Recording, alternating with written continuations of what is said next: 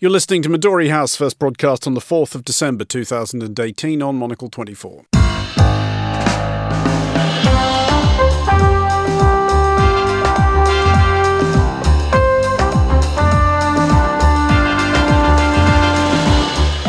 Hello and welcome to Midori House, coming to you live from Studio 1 here in London. I'm Andrew Muller. On today's show, the ayes to the right, 311.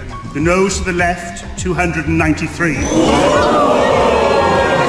Britain's government is found in contempt of Parliament as the Brexit fiasco grinds interminably on. My guests, Quentin Peel and Kathleen Burke, will be discussing this and the day's other top stories, including the likelihood that the CIA's director will tell US Congress anything about the murder of Jamal Khashoggi that we couldn't have guessed, a disconcerting result for far-right nativists in Andalusia, and is there any downside to banning plastic bags? That's all coming up on Midori House on Monocle 24 right now.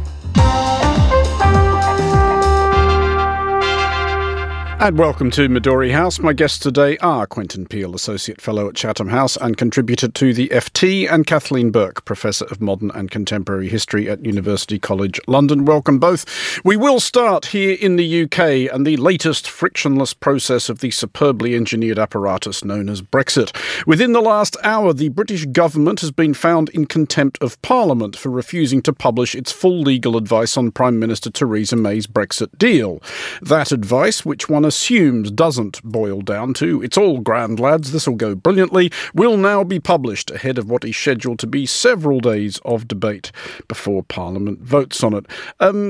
Quentin, I don't really know where to start at this point. Sort of half an hour of just sort of screaming really seems almost apposite, but that would be hard on our listeners.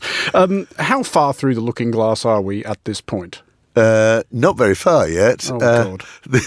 I think this vote is what was quite nicely described to say is more of a distraction than a disaster, at least for Theresa May. That sounds, if I may say so, after my years of living here, like a superb English euphemism for disaster. Well, the disaster is due to come next week when she loses the vote on her deal. And that, I think, still looks overwhelmingly likely. I mean, what we've seen today is that there is a clear majority that doesn't trust the government, I think, because that's what it's all about when they say to the government, we don't trust you to have actually given us the full story. A majority, we should make clear to international listeners, does actually include quite a lot of the governing party. It does, indeed, and it includes also the Democratic Unionist Party from Northern Ireland. So they voted the government down, and they've gone and lost another vote hard on the heels of that one, an amendment put forward by no less than 16 members of the Conservative Party, headed by Dominic Grieve, former Attorney General, saying that Parliament must have the right to amend government proposals if it loses this deal and tries a plan B, that Parliament can actually start to take over the running on this process from what is still a deeply divided government. Kathleen, are we any the clearer, do you think, on what the practical upshot of all this is going to be, particularly in the wake of that amendment passed in the last few minutes, which will give Parliament a greater say in the event that the deal is voted down? Are we being somehow eased towards a softer Brexit? If this is your version of easing... It's a relative expression, yes. Indeed. I don't think we're being urged by anyone in particular towards anything. I mean, that's one of the difficulties, is you've got urgings coming from at least 6 different positions, and it's not yet clear who is going to be the strongest. I mean, obviously, I think, do I jinx myself here? I think that no-deal Brexit has gone for a Burton, as you say. I don't think that's very likely anymore. Because the pressure, because the amount of strength on the not a no deal, I think is now too strong. I agree with Quentin that the sun will rise in the west before Theresa May's plan next week actually is approved. It's just very difficult to see, short of a massacre of an awful lot of members of Parliament, how it's going to happen. The trouble is, by 2018 standards, the sun rising in the west wouldn't actually seem all that remarkable, I don't think. Quentin, I'm still trying to figure out where this does actually leave us. If we assume, as everybody seems to, that she cannot get that vote through Parliament, then what? Does the revelation of the legal advice, whatever it is, potentially make any difference to anything? Because we have to assume, do we not, that there were reasons why the government didn't want Parliament reading the legal advice. It's presumably not terrifically flattering towards the Prime Minister's deal. That's it. And that makes it, one would assume, even less likely that she will actually get support for that deal. It's specifically what I think people were looking for was the special arrangement, this so-called backstop for Northern Ireland, is impossible for the United Kingdom to get out of without the agreement of the rest of the European Union. So there's no walking away from it. And that, the hardline Brexiters say, is, oh my God, that means we're going to be bound into a customs union and even single market arrangements with the European Union forever and ever and ever. We don't like it. So I think what we're seeing is that any individual deal that has a prospect of coming before Parliament at the moment is highly unlikely to get a majority. What I think the order of things will happen is May will lose her vote next week. Labour will then try to have a vote of no confidence to force a general election, and they won't get that approved either. Then there might be a move which probably couldn't be led by Theresa May, so she may have to be overthrown, but nonetheless to go for a Norway-style deal. That means single market, but also freedom of movement. Anathema to Brexiters. So I don't think that will necessarily get a majority. And in that situation of total deadlock, what pops up? But, hey, we better perhaps have another referendum. Not the last one on the was old such vote. Not on the old vote, but on the New Deal versus remaining. Brexiters will hate that, I think. But nonetheless, I think that may be the only way out of the deadlock. Well, I wanted to make a comment about 5 minutes ago in terms of Jeffrey's... a long time in politics, Kathleen. Indeed. No, it's just the question. I think there's probably a bit more to the legal advice. What is more likely to be included is not just general points, as Quentin has pointed out, we all know all that sort of stuff, but is also likely to include the negotiating strategy of the government towards the Commission, in which case no lawyer likes his client's strategy in that way to be revealed. So in the question of privilege, I'm being old-fashioned here. I think that is probably a bit too bad.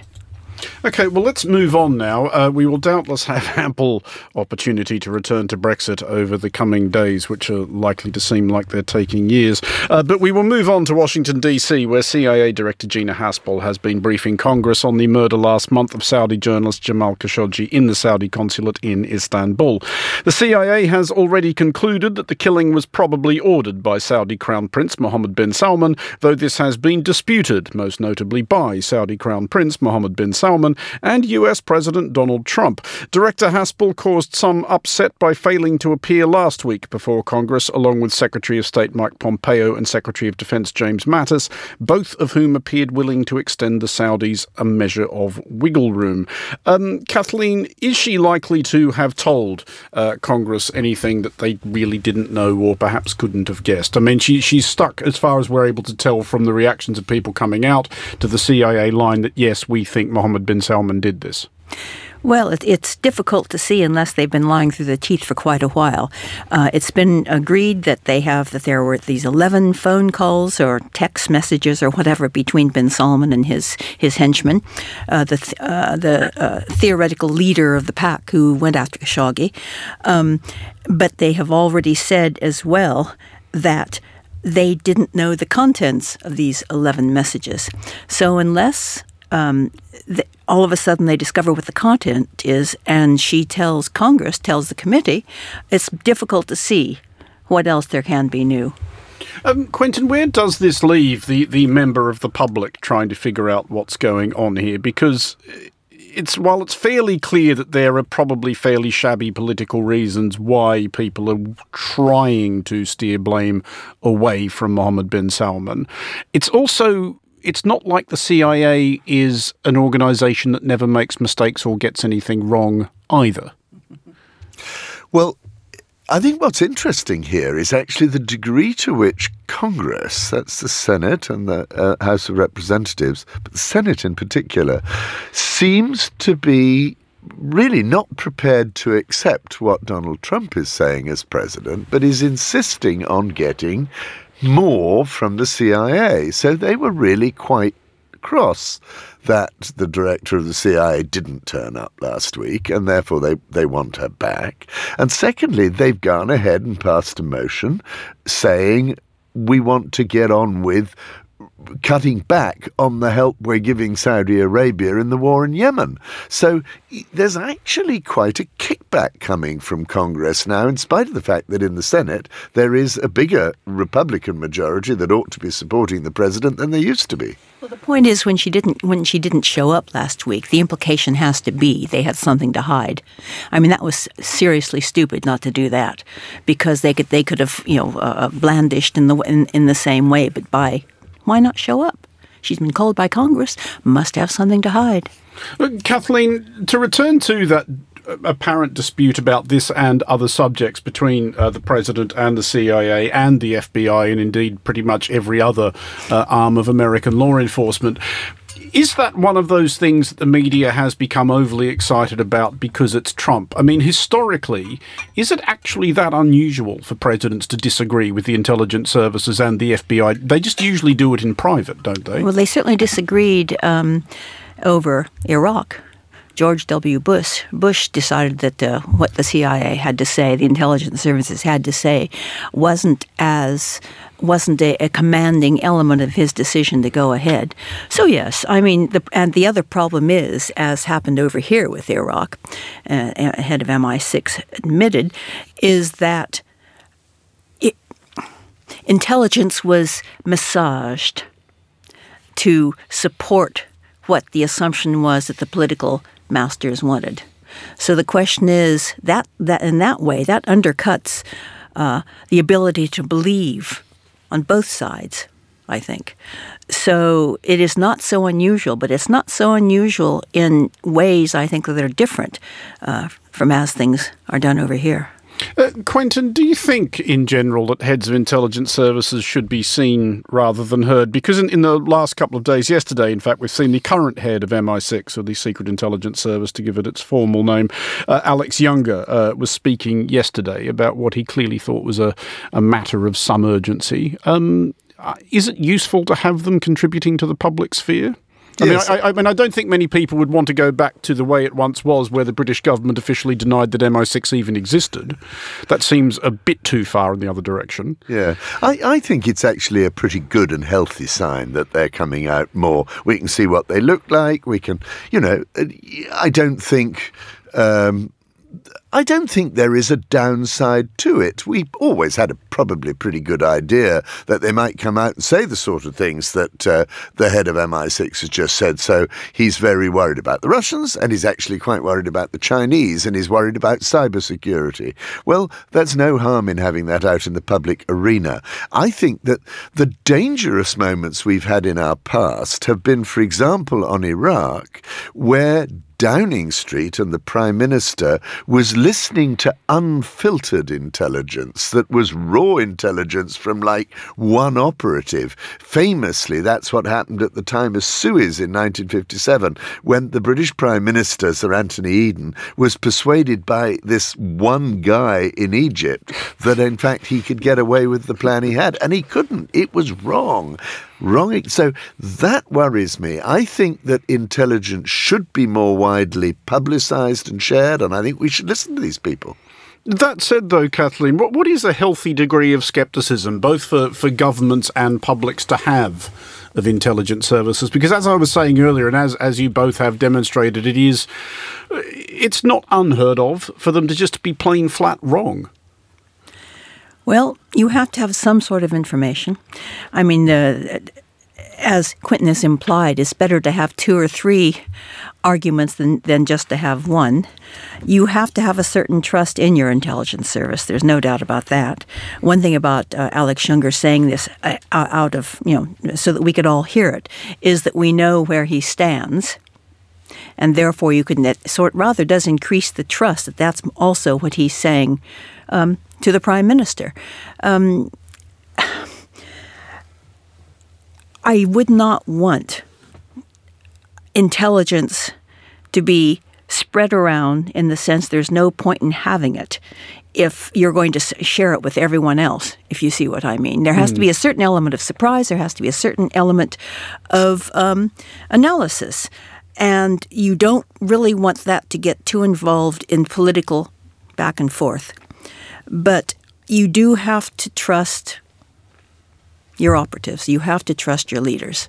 And at least with Alex Young coming forward, it gives you something of a chance to decide whether this man is trustworthy or not. I mean, just as a final thought on this, Quentin, before we go to a short break, do we or have we made the mistake, both for us and indeed for them, of over-mythologising the intelligence services? I remember a few years ago myself interviewing Dame Stella Rimington, the former Director General of MI5, who said the thing is that it's actually mostly it's an awful lot less interesting than people assume it is, which is, of course, what she would say, but seriously. Yeah, I think that's quite right. You know, we all have all these wonderful spy novels, spy films, James Bond and so on, which is total mythology. And so there is a sort of sharp intake of breath, oh, we must believe these people. I think the more that we actually see, the more we can be a bit sceptical. And I'd just like to mention one former ambassador to Moscow, who once said he had the largest intelligence department of any British embassy in the world, and every single thing they told him, either he knew already or was wrong. So what are you going to do then? What are you going to do? Where are you going to, on what evidence are you going to base your decisions? Put your finger up in the air, flip a coin? You've got to do the best with what you have. It's all part of a big picture, and what I think you need to do is bring in the intelligence, bring in the economics, and bring in what's visible in the headlines. We are going to take a short break now. You're listening to Midori House with me, Andrew Muller, along with Kathleen Burke and Quentin Peel. Coming up next, the populist far right establish another European redoubt. Tired of seeing the same few tedious tourist haunts? Well, the Monocle Travel Guide series has stopped off in 30-plus cities and counting in order to dispense advice on travelling like a local. From the finest spot in which to sip a cocktail with a contact, work up a sweat, or take a dip. Our comprehensive travel guide series are packed with tips, essays, and tidbits for getting the very best from your destination. Monocle's travel guide series is published by Gestalten. We've recently added Mexico City and Zurich, Basel, and Geneva to the library, with Athens and Helsinki coming soon, and guides to Chicago and Hamburg following early next year. The Monocle Travel Guide series. Cities are fun. Let's explore.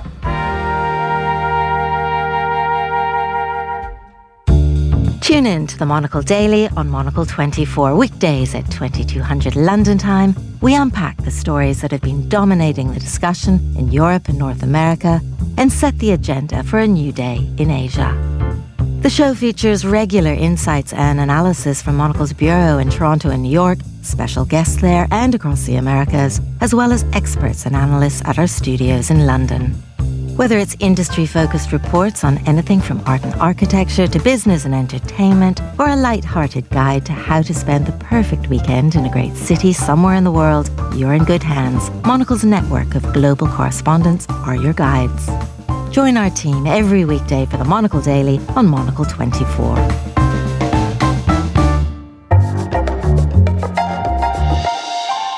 You're back with Midori House with me, Andrew Muller. Still with me are Kathleen Burke and Quentin Peel. It would be an exaggeration to suggest that Spain has been completely invulnerable to the populist nativist manias which have beset other European countries in recent years.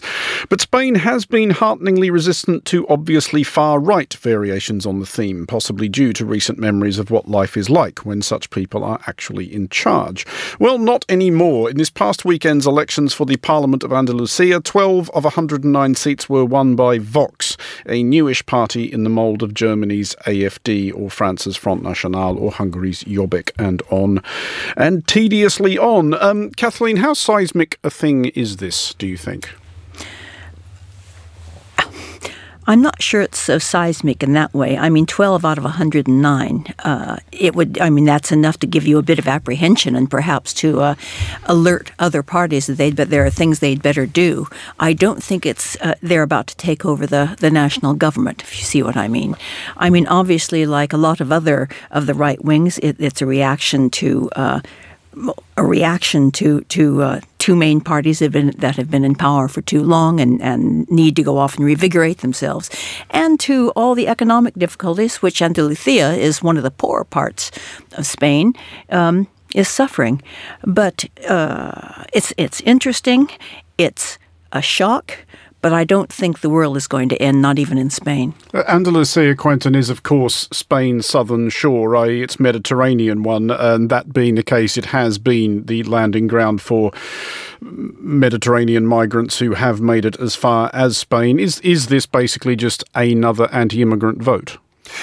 I think that immigration is a factor, but it's not the most important factor. As I understand it, the most important factor is actually a rise of sort of Spanish nationalism because of Catalonia and because of the independence movement in Catalonia, and what is then perceived as the failure of the Popular Party, the PP, and the Socialist Party, the two centrist parties, to deal with the problem in a tough enough way. So what Vox, this right-wing party, has been saying is, we want more central rule from Madrid, we want less devolution of power to Catalonia and the Basques and so on, and that's where they've picked up votes primarily. And the secondary thing is a degree of anti-immigration, which is quite striking because Spain has been remarkably tolerant of a high level of immigration for several years. It is an interesting populist tack then, Kathleen. Giving up control is what they want to do. I mean, has their hard line against Catalonia been that important to them, do you think?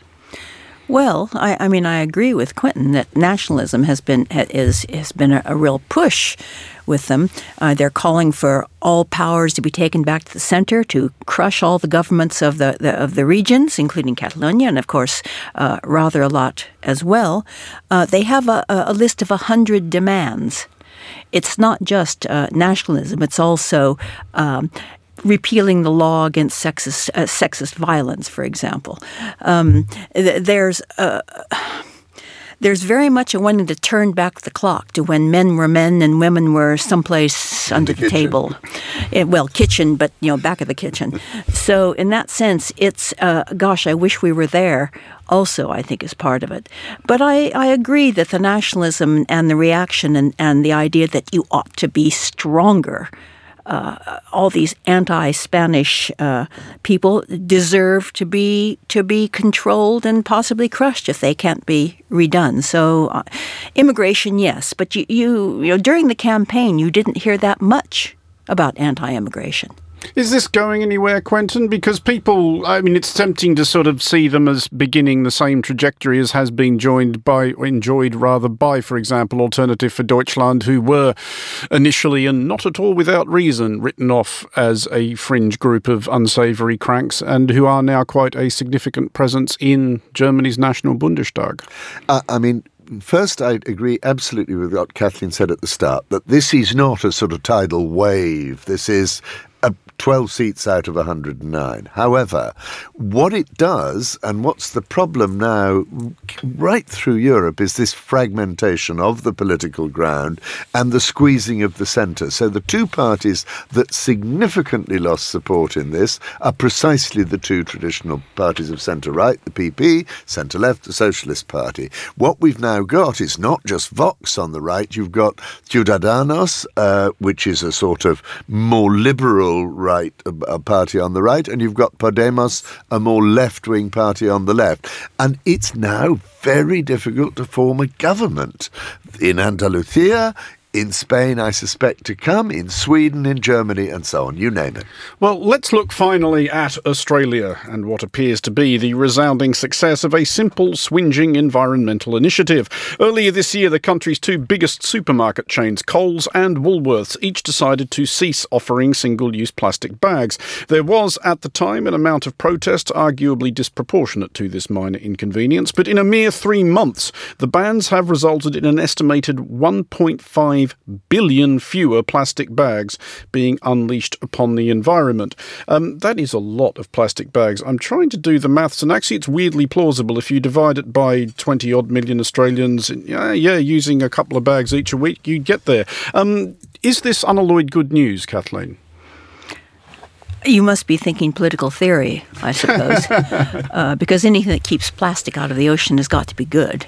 Do you mean it's a growth of an Australian nanny state or guidance or telling you what to do in your personal life? It's hard to see what the objections are. Well, those objections were raised by certain angry middle-aged white men with newspaper columns. They don't do the shopping, I guess. I think is the completely correct retort, which I passionately hope somebody actually made to them at the time. Quentin, what is this? Just basically the way forward, just to say, no, they're a bad thing, ban them.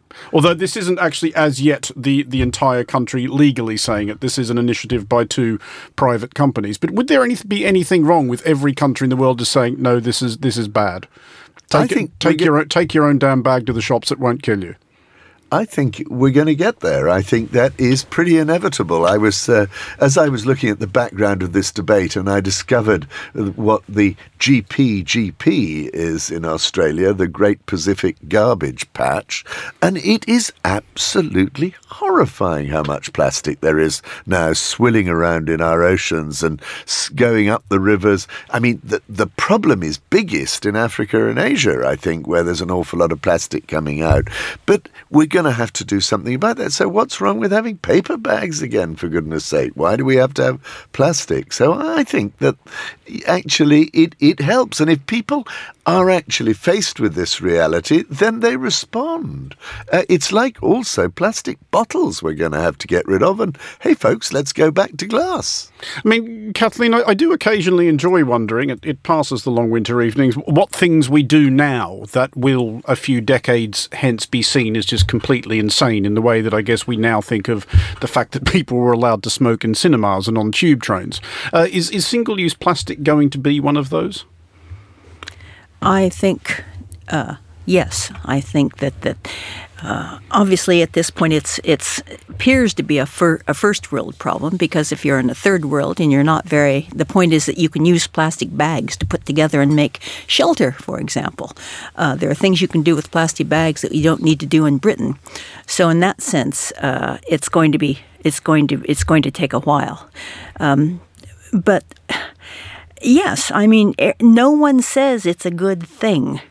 Opinions have changed. It kills fish and birds, and with little bits, if we're not careful, us. Quentin, then, what is your personal plastic bag regime? How good a citizen are you on this front? I now pretty well always use sort of, bags that last a lifetime, which of course they don't, but nonetheless sort of things even made of sort of Hessian and rather eco-friendly things like that.